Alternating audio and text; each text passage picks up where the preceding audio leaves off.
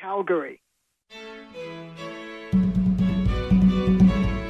The growth of the trends that I've talked about in the United States means that there's now a fighting chance for resistance to this colonial settler project in the metropole, which it can't do without.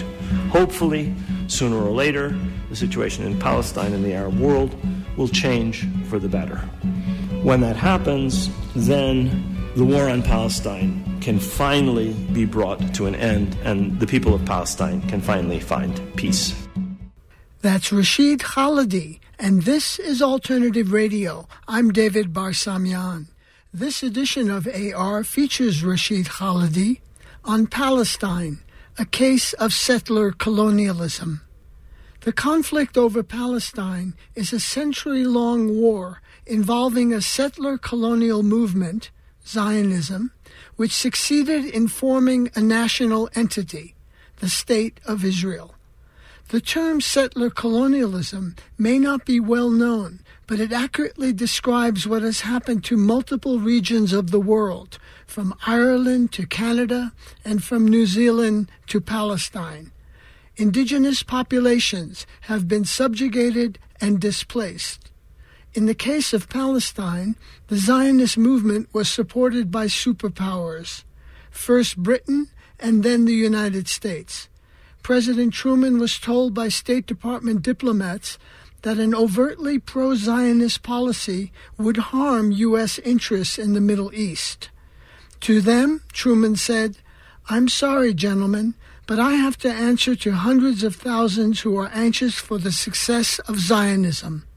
I do not have," Truman added, "hundreds of thousands of Arabs among my constituents."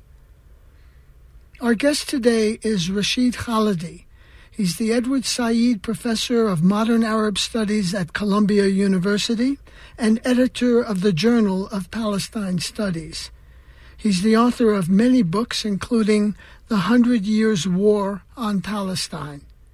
He spoke in Amman, Jordan, in mid-December 2019.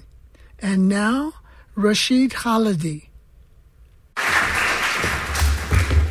مساء الخير جميعا وأهلا وسهلا.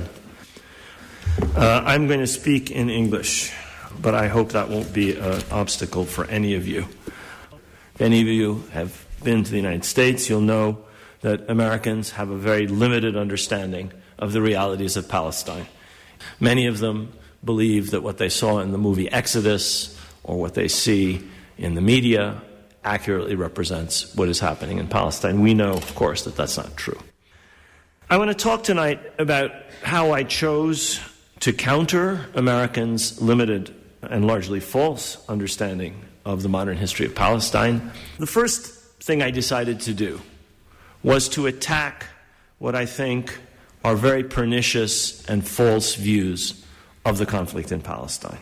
I argue that this must not be understood, as it's commonly described in the United States, as a tragic struggle between two peoples or two national movements over the same land. That's a very common understanding in the United States of the conflict in Palestine.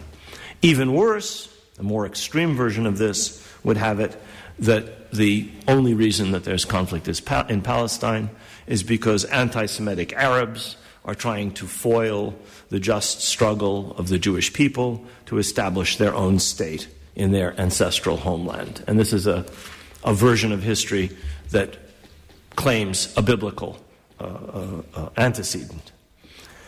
Against these completely false interpretations of the history of Palestine, I set out the following argument. Now, this audience will not find this argument unusual.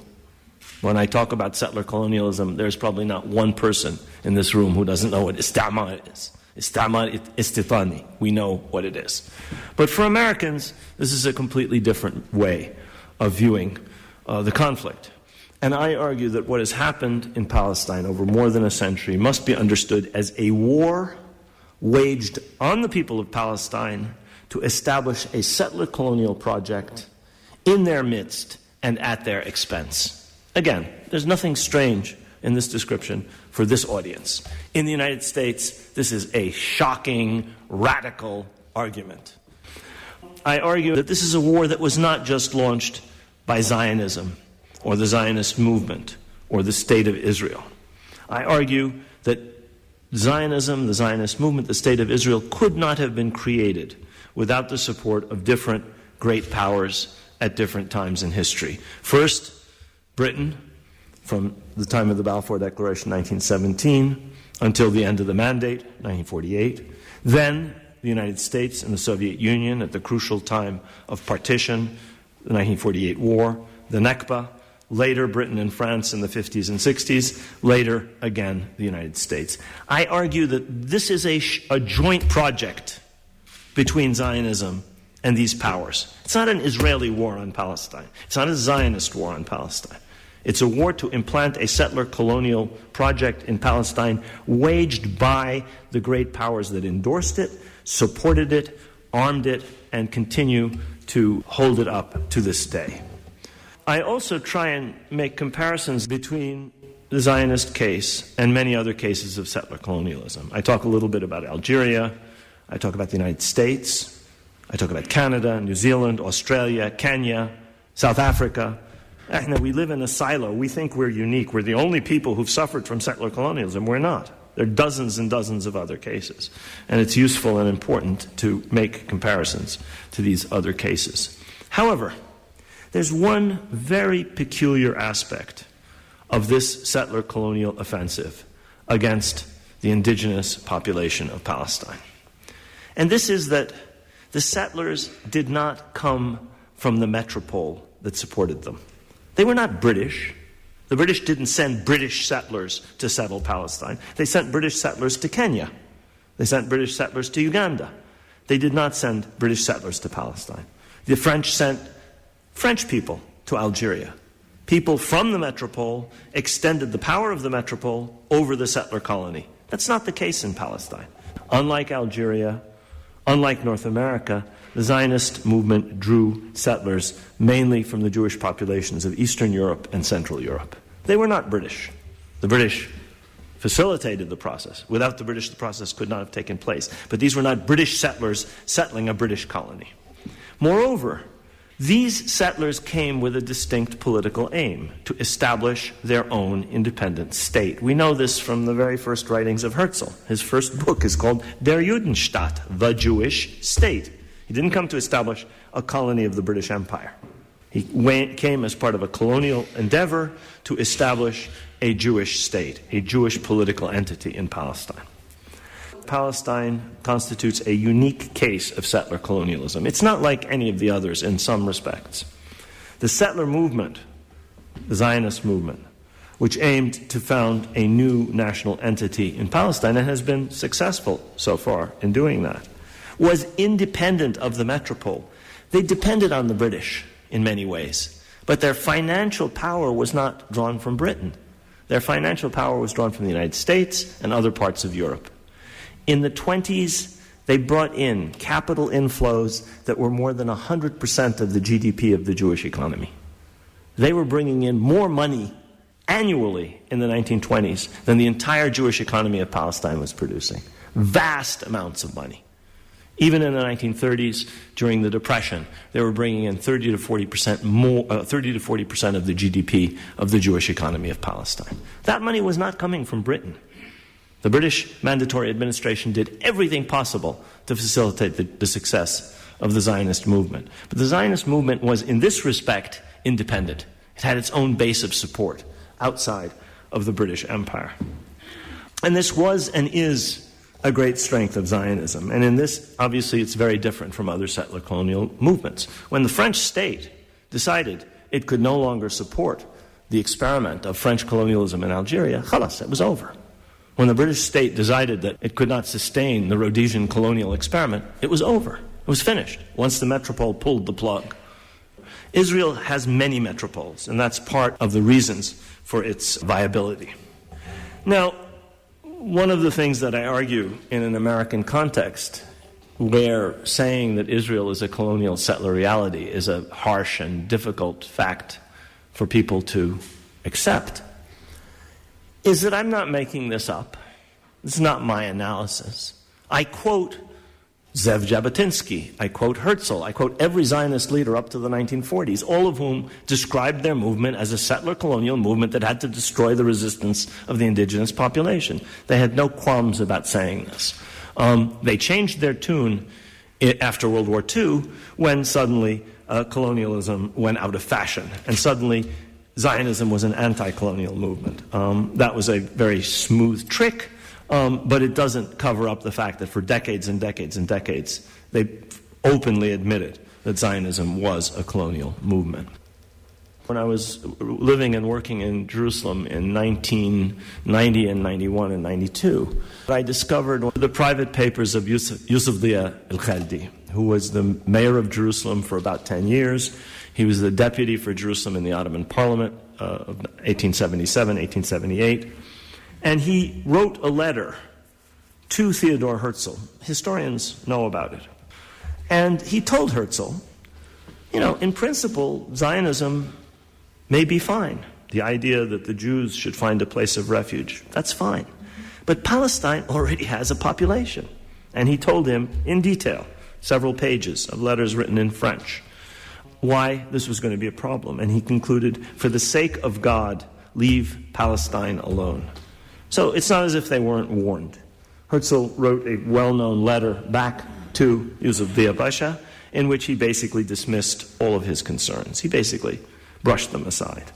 So I use these kinds of personal elements, these kinds of personal narratives, including some of my own experiences, in order to describe what I see as 5 phases of this war being declared again and again on the Palestinian people. Let me tell you what the 5 phases are. The first is obvious. It's the Balfour Declaration and the Mandate for Palestine. The Balfour Declaration was a declaration of war on the Palestinian people. I'm going to go into exactly why I'm describing it as a declaration of war. The finely tuned, smoothly crafted, deceptive, hypocritical British drafting actually conceals a declaration of war on the Palestinian people. I'll describe that in a second.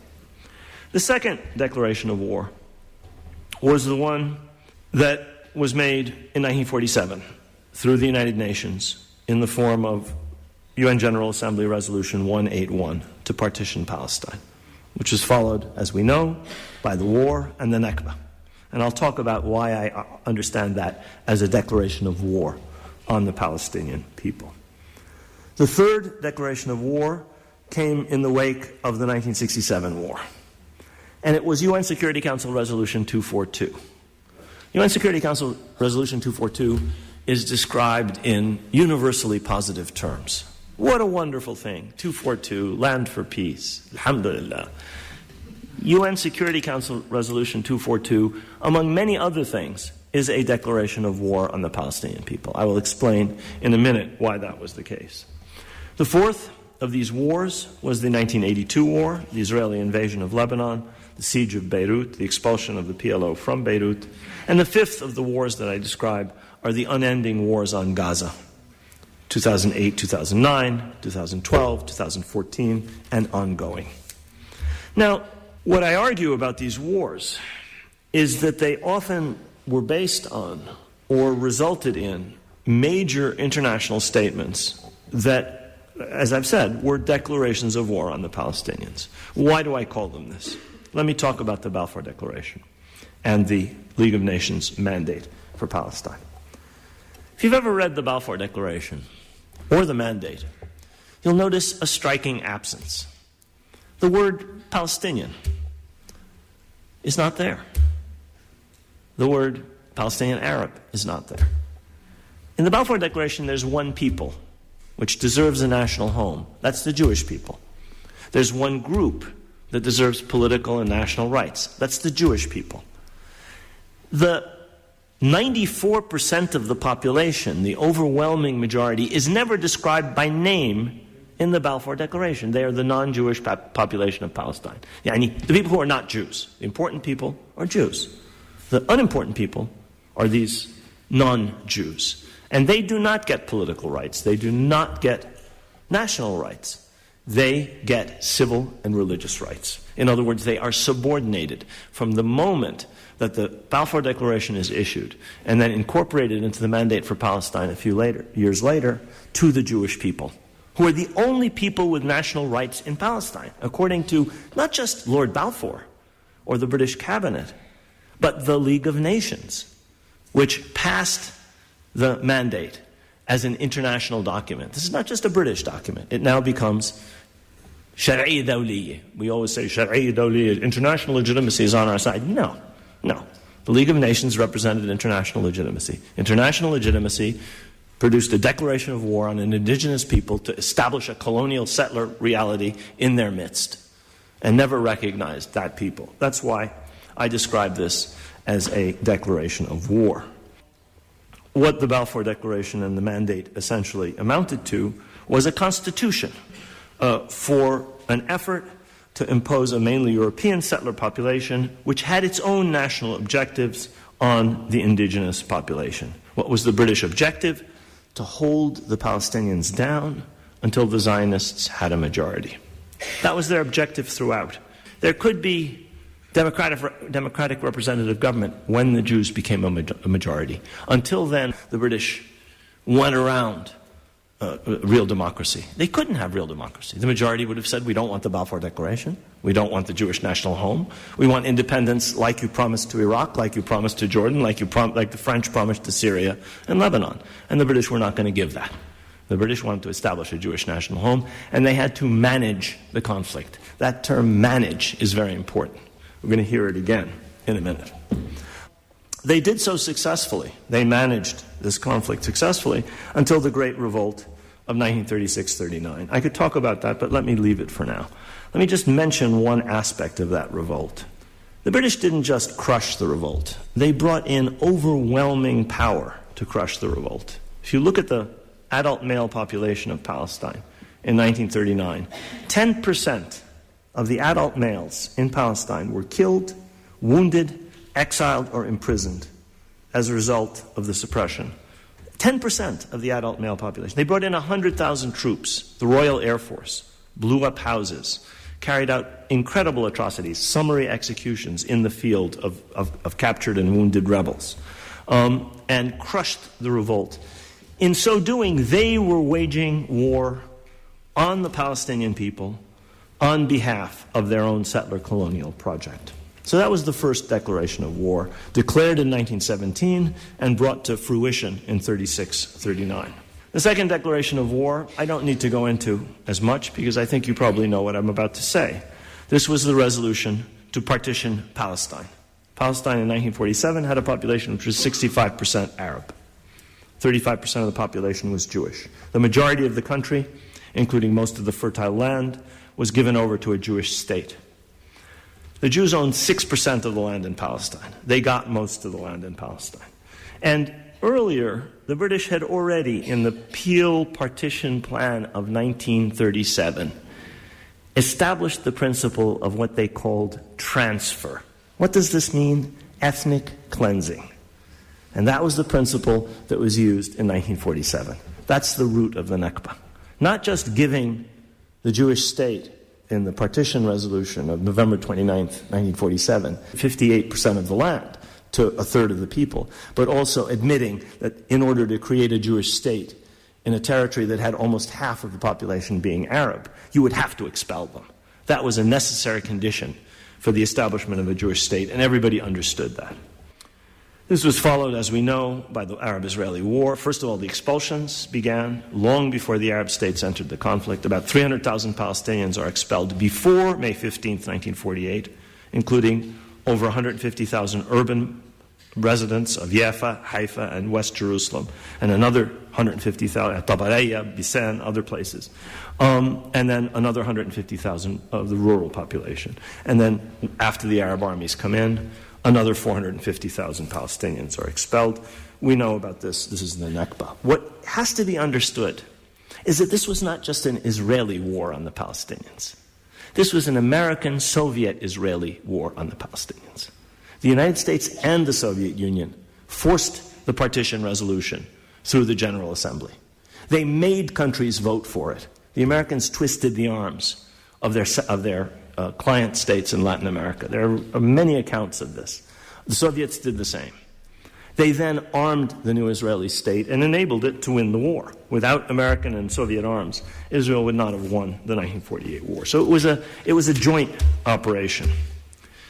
The third declaration of war was in 1967. Here, the war was preceded by an international understanding that established the international conditions for dealing with the Palestinians.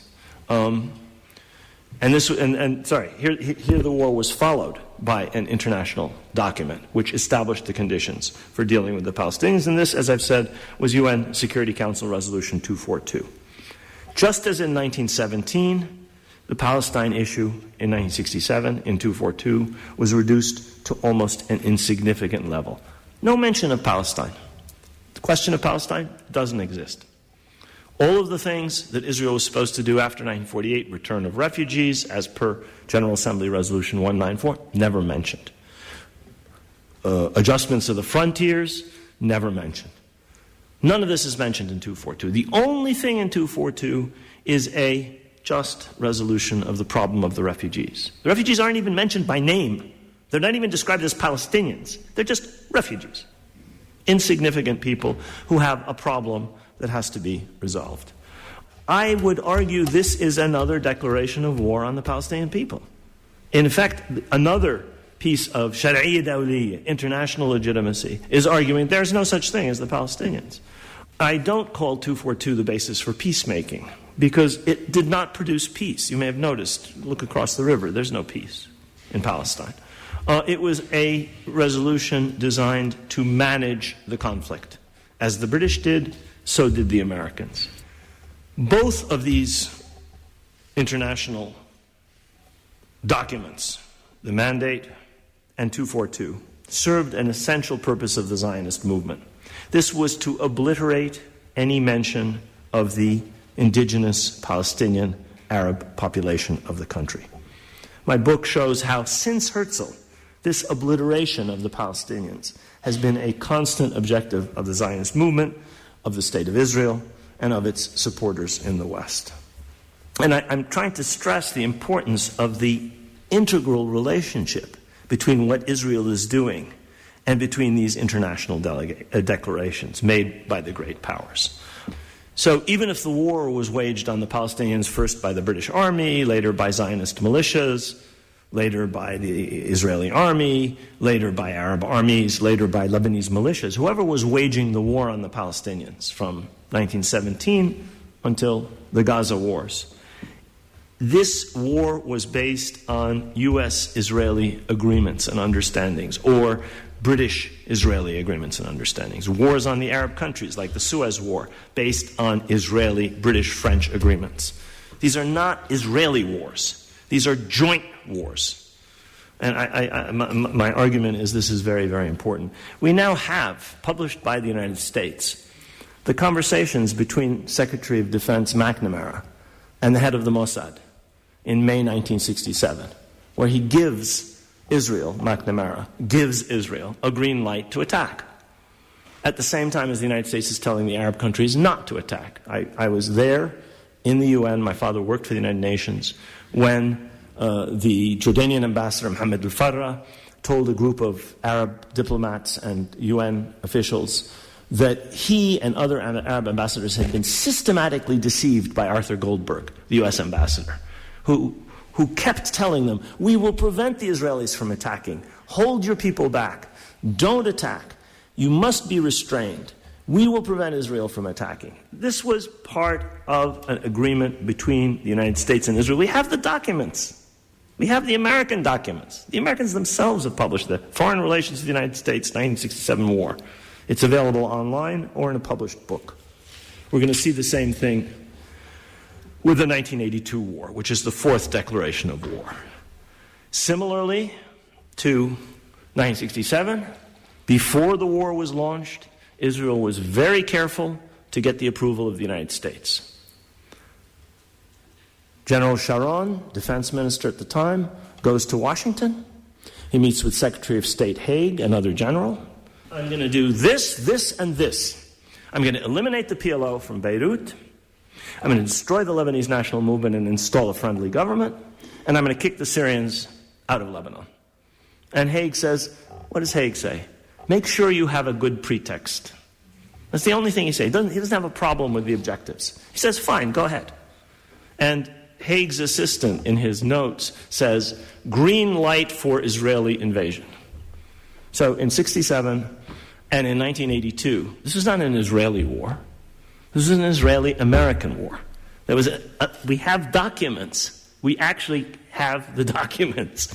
This is not something I'm making up. This is not something that can be denied. And this is why I argue that this war on Palestine is a joint project. In the 1982 chapter, I also rely on my personal recollections because I was in Beirut during the siege. I also go in some depth in the chapter on the 1982 war into the Sabra and Shatila massacres.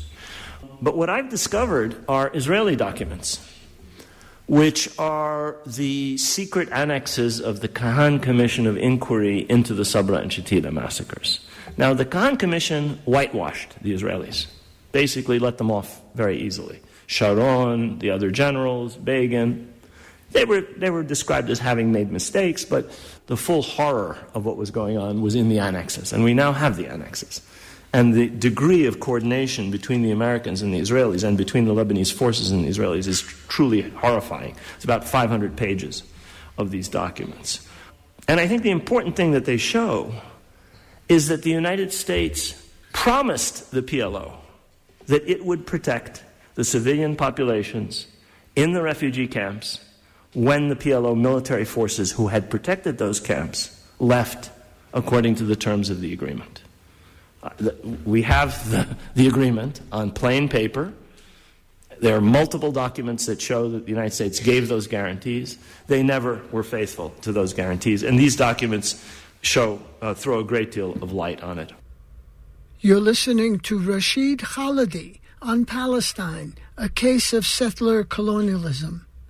For you, our listeners, we're offering this program at no charge. Call us at 1-800-444-1977.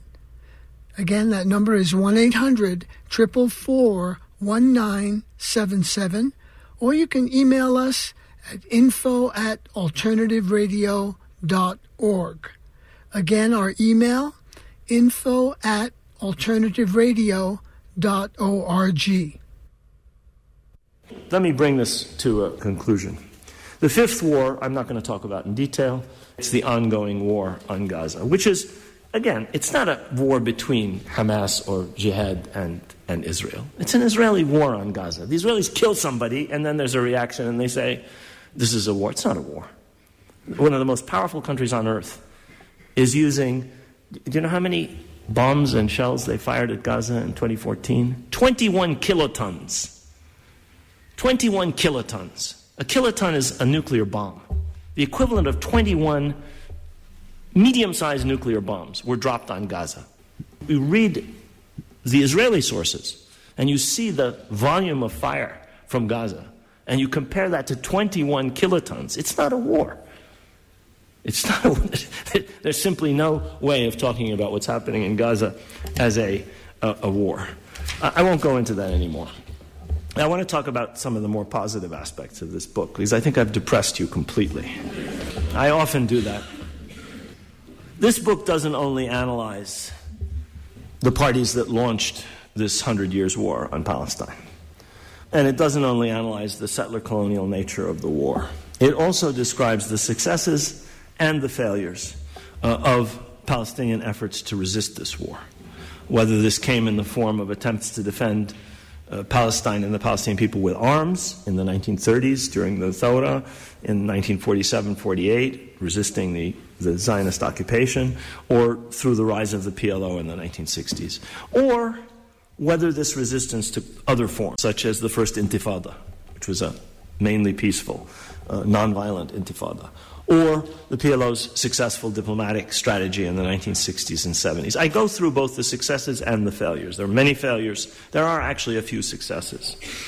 And I think that these episodes, especially the successes, were among the most successful campaigns in a century of Palestinian resistance. We commemorate our defeats. So we commemorate Balfour. We commemorate the passage of the partition resolution. These are defeats. We should also, I think, celebrate, not just celebrate, but study our successes, like the First Intifada. And I try and draw some lessons from these successes and from the failures for the future. I'm not going to go into this now. That would be a whole lecture. But what I'm arguing is that there's much in the history of Palestinian resistance to this war on Palestine and the Palestinian people that can and should be studied in order to devise new strategies for the Palestinians in the present and in the future. Now, before I end, I want to leave you with a ray of hope about this 100 Years' War. And I understand that it's very hard to think of a ray of hope in a situation where there are many negative trends. But in order to reverse those negative trends, I think several conditions will have to be achieved. One of these conditions is Palestinian unity. And not just Palestinian unity, not just some ramshackle agreement forced through between factions that are basically both bankrupt and have no strategy, but a real unity around a real strategic plan. This is absolutely necessary. It's not present today. There's no strategy. There's no plan. The national movement is divided, and I think it is at one of its lowest levels since 1919. And I think that the first precondition for changing the negative trends is and in order for the Palestinians to achieve their rights, is to achieve real unity around a real clear strategic objective. That's the first. The second is equally important. In the 30s, in the 40s, in the 50s, in the 60s, in the 70s, Palestinians understood that they were part of this bi'ah, of this environment, this Arab environment. And they understood how important that was. I think we've forgotten that a little bit. Another precondition for changing the situation is a fundamental change in the Arab situation. This can't be done by the Palestinians. It's for the Arab peoples themselves. Division, weakness, dependence on outside powers is a vital precondition for the hegemony of Israel in this region. It was necessary for them to win the 67 war. It was necessary for them to win the 82 war. It is necessary for them to continue to dominate. As long as the Arab countries can't see beyond the end of their nose, none of them can agree with one another. As long as they're fighting each other in Libya. Libya is an Arab war, inter-Arab war. Yemen and other parts of the Arab world by proxy. We cannot possibly have the precondition for changing the Palestinian situation. We have to do the biggest job, unity and strategy. But this is the second thing that's important. Equally serious in the Arab world is the absence of egalitarian democracy in most of our countries. The Arab Center in Doha, in Qatar, does a survey of 12 countries, thousands of respondents. Public opinion is supportive of the Palestinians. Why does that not translate into policy? Because the governments don't represent their peoples. It's very simple. If you had democratic governments in the Arab world, public opinion would at least be able to make itself heard. Can public opinion make itself heard in Egypt or most other Arab countries? No, it cannot.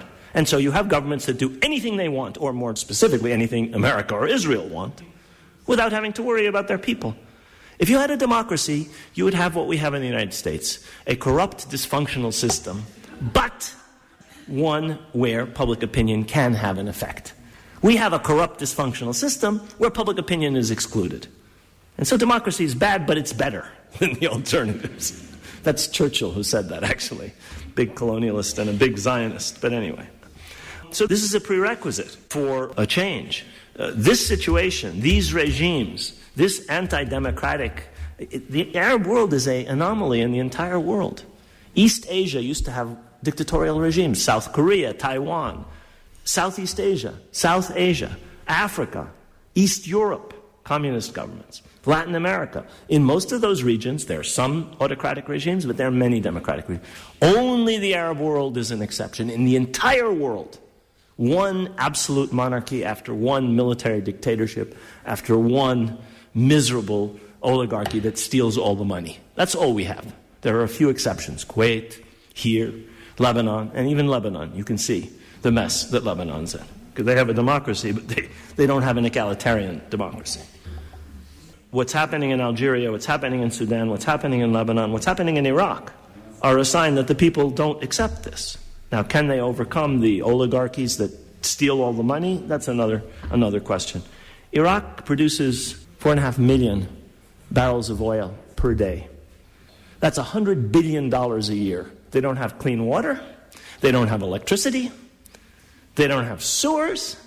They have $100 billion a year, all of it being stolen, none of it going to any. And they have a democracy, which is why the people are in the streets.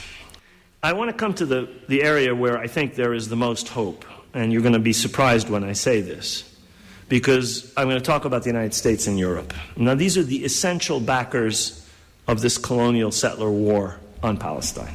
And here we have a president in the United States who's the most pro-Israeli leader the United States has ever had. Here we have legal campaigns against BDS, against Palestinian rights.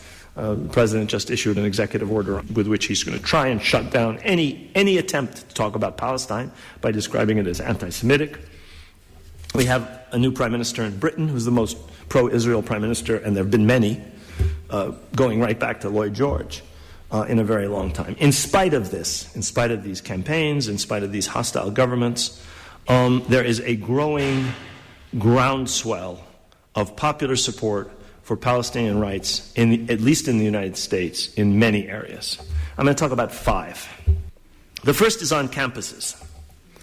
On American campuses, in spite of literally tens of millions of dollars being spent by the other side, Ron Lauder, Estee Lauder's son, former president of the Conference of Major Jewish Organizations, has pledged $25 million to fight BDS.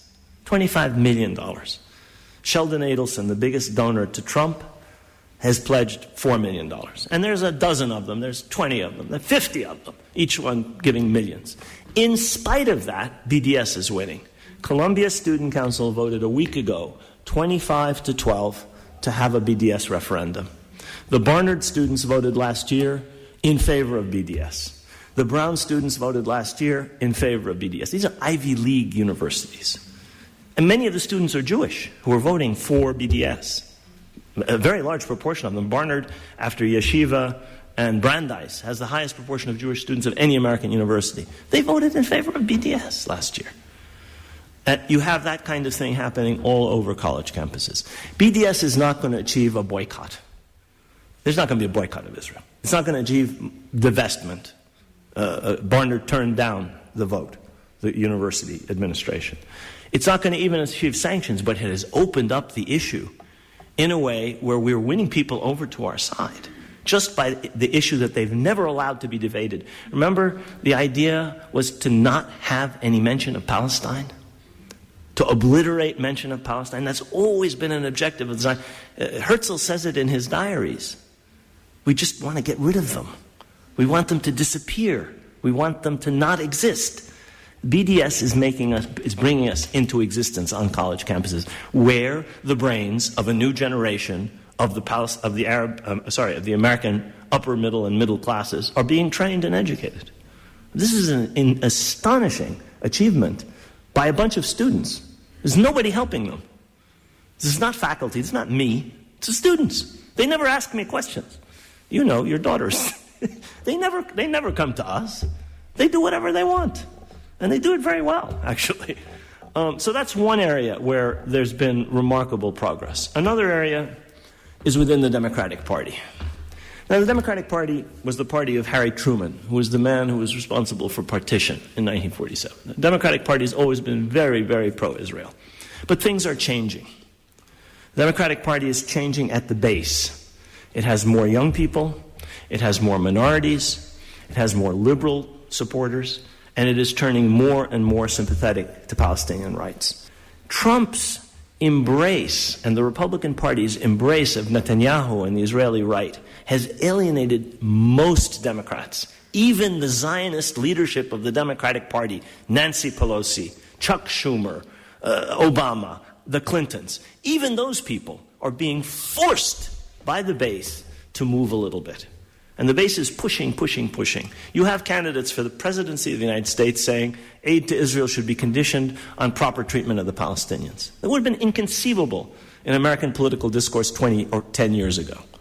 And that's an indication of where they think the base of the party is. I'm not saying that's going to lead to political change today or tomorrow or next year or in 3 years, but it's a sign of the times. And it's very important. If one of the two major political parties decides to take a position in favor of Palestinian rights, things eventually could change.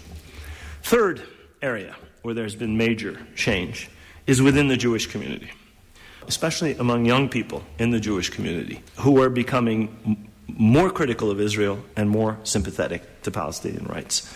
There are many pro-Israel organizations on campus and across the United States. But the ones that now have the most support and are growing in size and strength are things like Jewish Voice for Peace, J Street, Not in Our Name, Jewish organizations made up mainly of young people who are supportive of Palestinian rights. Those are the ones that are growing. And there are many Zionist students. There are very strong organizations supporting Israel on campus and among young people. But this is changing, and it's changing actually more rapidly than I would have expected. There's a fourth area where there have been significant changes, and this is academia.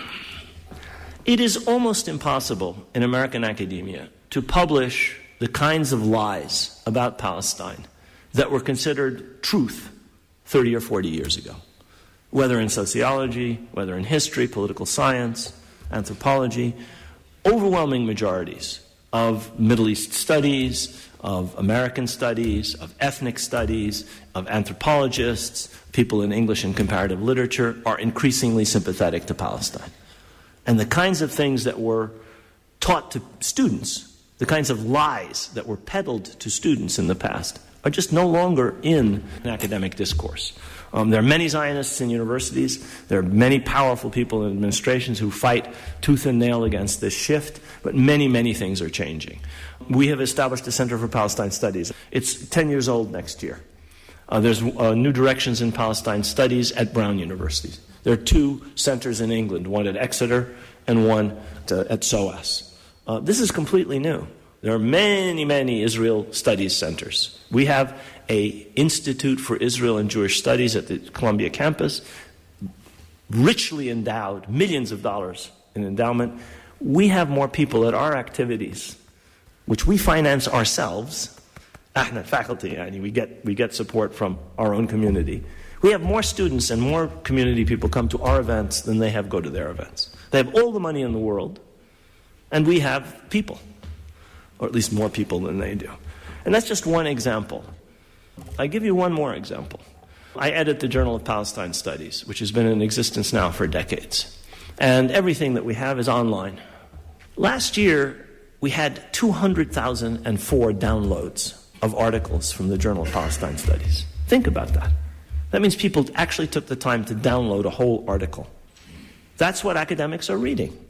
Our production is now seen by students writing papers, by graduate students writing dissertations, as the resource. This is new, and that's an example of the change. The last change I want to talk about is among Arab Americans and Muslim Americans. You've heard of Rashida Tlaib, you've heard of Ilhan Omar. They're just 2 examples of a much broader phenomenon. Because Arab Americans and Muslim Americans are becoming more active politically, more of them are running for office. You don't hear about the ones who run for mayor of Patterson. The mayor of Patterson is Palestinian, big city in New Jersey. You don't hear about the fact that Palestinians, Arabs, and Muslims are becoming more politically active. There's a reason for this. The reason for this is that every other major ethnic community in the United States, from African Americans to Jewish Americans to Italian Americans, whatever, the big ones, they've been in the United States for over a century.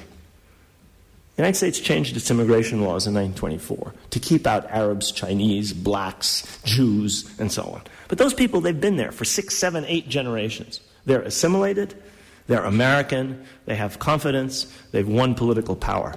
Most Palestinians, most Arabs, most Muslims came after that law was changed in 1965. So we're just now getting the second and third generation of people who are fully American, speak perfect English, have been to university, and their parents went to university. The generation before, people like Edward Said and Brahim Abu Lughod, Allah yarhamhum, were people who were born here and came to the United States, went to the United States. These are people born in the United States. They have full confidence in themselves as Americans. They understand the law, they understand the political system, and they are doing amazing things. And it's going to change American politics. That's the building block for the Senate, the House, and ultimately politics in the United States. It's a complicated, long process, but it's clearly beginning. Tayyip, let me conclude. Israel and the Zionist movement are and have always been dependent on support from abroad. Now, this is not to deny that Israel is a powerful state. This is not to deny that Israel has enormous capabilities, nuclear, technological, in many other spheres. But it needs a metropole like the United States to succeed. The trends that I have been talking about, Arab American and Muslim American participation, academia, the Democratic Party, changes in the Jewish community, and changes on campus. These trends show that something is changing in the United States. And they underline the incompatibility of a state that is created exclusively for one people in a country that had an indigenous population that's been oppressed. What's in the Israeli nation-state law passed last year or earlier this year, what Israel is now proudly proclaiming, only Jews have a right to self-determination in the land of Israel, is incompatible with liberal democratic values. Now, there are illiberal, undemocratic people like Trump himself, and those people will have to be overcome. But there are a lot of people who don't believe in those kinds of racist, anti-democratic values. Those people are a majority in the United States, and sooner or later, that's going to change things. There are only three outcomes for settler colonial situations. The first is that settlers eliminate the indigenous population. That's what happened in Australia. That's what happened in North America. That's what happened in New Zealand. The second possibility is that the settlers are driven out. That's what happened in Algeria. That's not usually what happens. Usually, or often, what happens is that some form of coexistence is finally reached between the indigenous population and the settlers, without discrimination and without oppression, which means, in effect, without Zionism. Now, that's pie in the sky. That's not something that's going to happen tomorrow. We're still far away from such an ideal situation. The growth of the trends that I've talked about in the United States means that there's now a fighting chance for resistance to this colonial settler project in the metropole, which it can't do without. Hopefully, sooner or later, the situation in Palestine and the Arab world will change for the better. When that happens, then the war on Palestine can finally be brought to an end, and the people of Palestine can finally find peace. Thank you very much.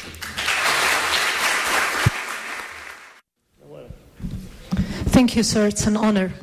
I'm very happy about the examples you mentioned at the end of your lecture about the changes in America, but what do these changes, do they have a future with anti-Zionism becoming synonymous to anti-Semitism? My second question is that your call for coexistence, where did it reach us until now? What authority do we have to say for people who have lived in Jaffa, in Accra, and do we have the right to surrender their homes, their lands, their history there, and say, well, we want what's there in the West Bank and have a two-state solution? Yeah, thank you. I didn't say that. When I said coexistence without oppression and without discrimination. What we have now is a situation imposed on us by Zionism. We have to finish with that. That's what our liberation is going to entail. And it's not just our liberation. Settler colonial projects create peoples. There is a thing called the American people, created by the destruction of Native Americans by their millions and the enslaving of Africans by their millions. It exists. It is a racist country with all kinds of terrible, terrible leftovers from the time of slavery and from the time of the elimination of of the Native American population, but it is a people. The Zionism, against everybody's expectation, seems to have created a population that's now been there 3 or 4 generations. Now, I don't think that it is physically possible or morally right to kick them out. How do you live with them? That's another problem. But there is now implanted in our land another people. We have succeeded as the Algerians succeeded. We have succeeded as the South Africans have succeeded in not being eliminated. Sumud, yani, this resistance has enabled us to maintain as many people in Palestine, a little more probably, than they have brought. But they've been there now for generations and generations. They're not going anywhere. But I think that if your aim is to liberate, and by that you mean reverse the process of history, I don't think that's going to happen. It happened in Algeria for very specific reasons. If you go and check the history of settler colonial experiments, it doesn't happen in many cases. I mean, even today in Kenya, there's still a settler population. They live on a basis of equality. And they're in a much different situation as are South Africa because there's so many fewer.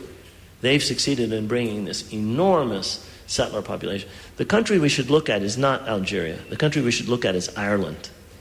Ireland is the oldest example of settler colonialism. 800 years of the English implanting English and Scots settlers in order to hold down the Irish. And the Irish are the only people between the 2 wars that succeeded in liberating themselves partially. The Irish Republic. They're still the 6 counties. And I would bet that they're going to figure out a way to coexist with their settlers. They have to. You can't tell somebody who came in 1400, go back to Scotland. They're 12, 14, 20 generations. By the time we finish this process of liberation, they're going to be 10, 12, 6, 8 generations. You're going to say to them, you don't belong here? They can't control us. They can't claim they're the only people with rights. They can't discriminate against us. They can't take our property. But to say they can't live here? No. Not only it's not just a matter of living there. They have created a national entity.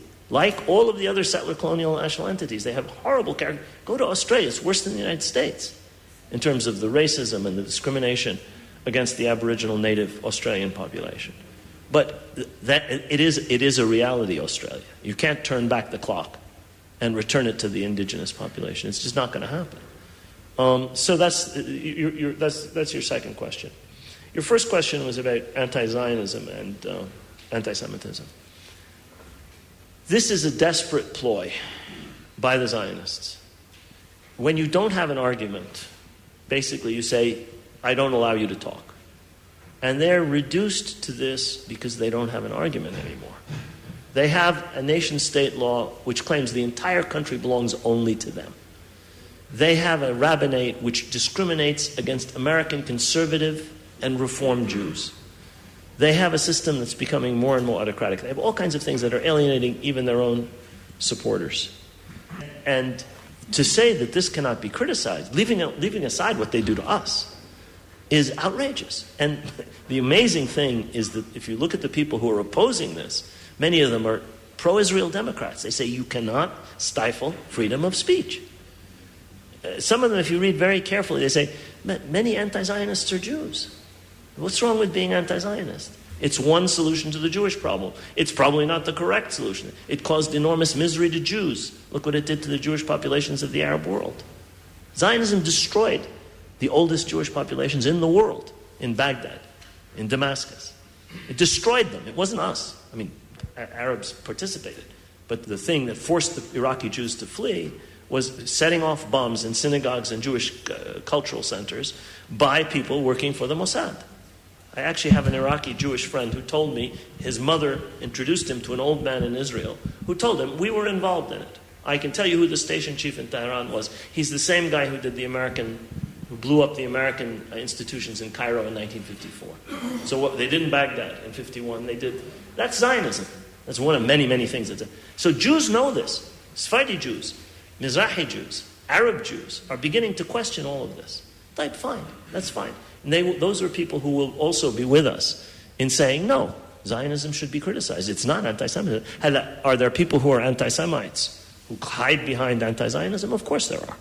Anti-Semitism is very powerful in the United States. It's even more powerful in Europe. It led to the destruction of 6 million Jews. And it led to Jews being kicked out of country after country after the 14th century, 15th century, Italy, France, Spain, England. So it's a powerful force. And of course, some people will hide behind anti-Zionism. But that doesn't mean that anti-Zionism. And that's an elementary argument. So I think we're going to win this. It's going to be very hard because the weight of the money behind this campaign is impressive. But I think we have in the United States the First Amendment, which protects free speech. And it's not just some law, it's the Constitution of the land. And many, many people are committed to it, including people who like Israel. So I think in time we're going to win this. That was Rashid Khalidi on Palestine, a case of settler colonialism. He spoke in Amman, Jordan in mid-December 2019. Rashid Khalidi is the Edward Said Professor of Modern Arab Studies at Columbia University. He's the editor of the Journal of Palestine Studies and the author of The 100 Years' War on Palestine. This program is produced by Alternative Radio based in Boulder, Colorado. Now in its 34th year, we are independent and are supported solely by individuals just like you. Every week we feature progressive voices rarely heard in the corporate media. To access our complete audio and book catalog, just go to our website, alternativeradio.org. Again, our website where we are podcasting, alternativeradio.org. For you, our listeners, we're offering today's program, Rashid Khalidi on Palestine, a case of settler colonialism, at no charge. Just call us at 1-800-444-1977. That's 1-800-444-1977. Or you can email us at info@alternativeradio.org. Again, our email is info@alternativeradio.org. Joe Ritchie is our general manager and editor. I'm David Barsamian. Thank you for listening, and please stay safe.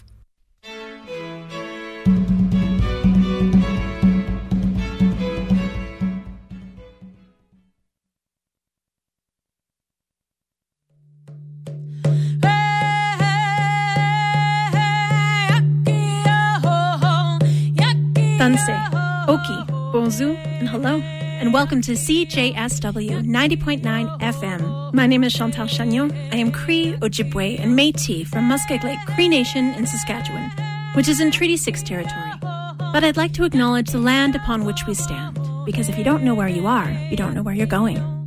This is the home of the Treaty 7 people, the Niitsitapi, or Blackfoot, of Siksika, Kainai, and Piikani, the Beaver people of Tsuut'ina, and the Stoney Nakoda of Morley, which includes Chiniki, Bearspaw, and Wesley First Nations. We also acknowledge Métis Region 3, for we are walking in their footsteps. Hi, hi.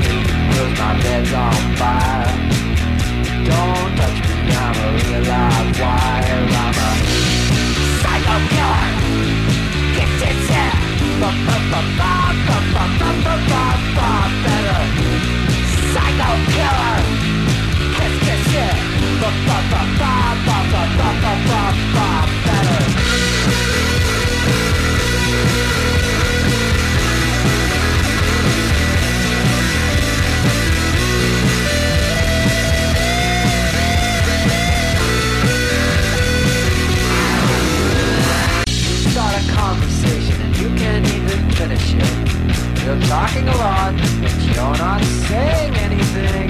When I have nothing to say, my lips are sealed. Say something once, why say it again? Psycho killer! It's that.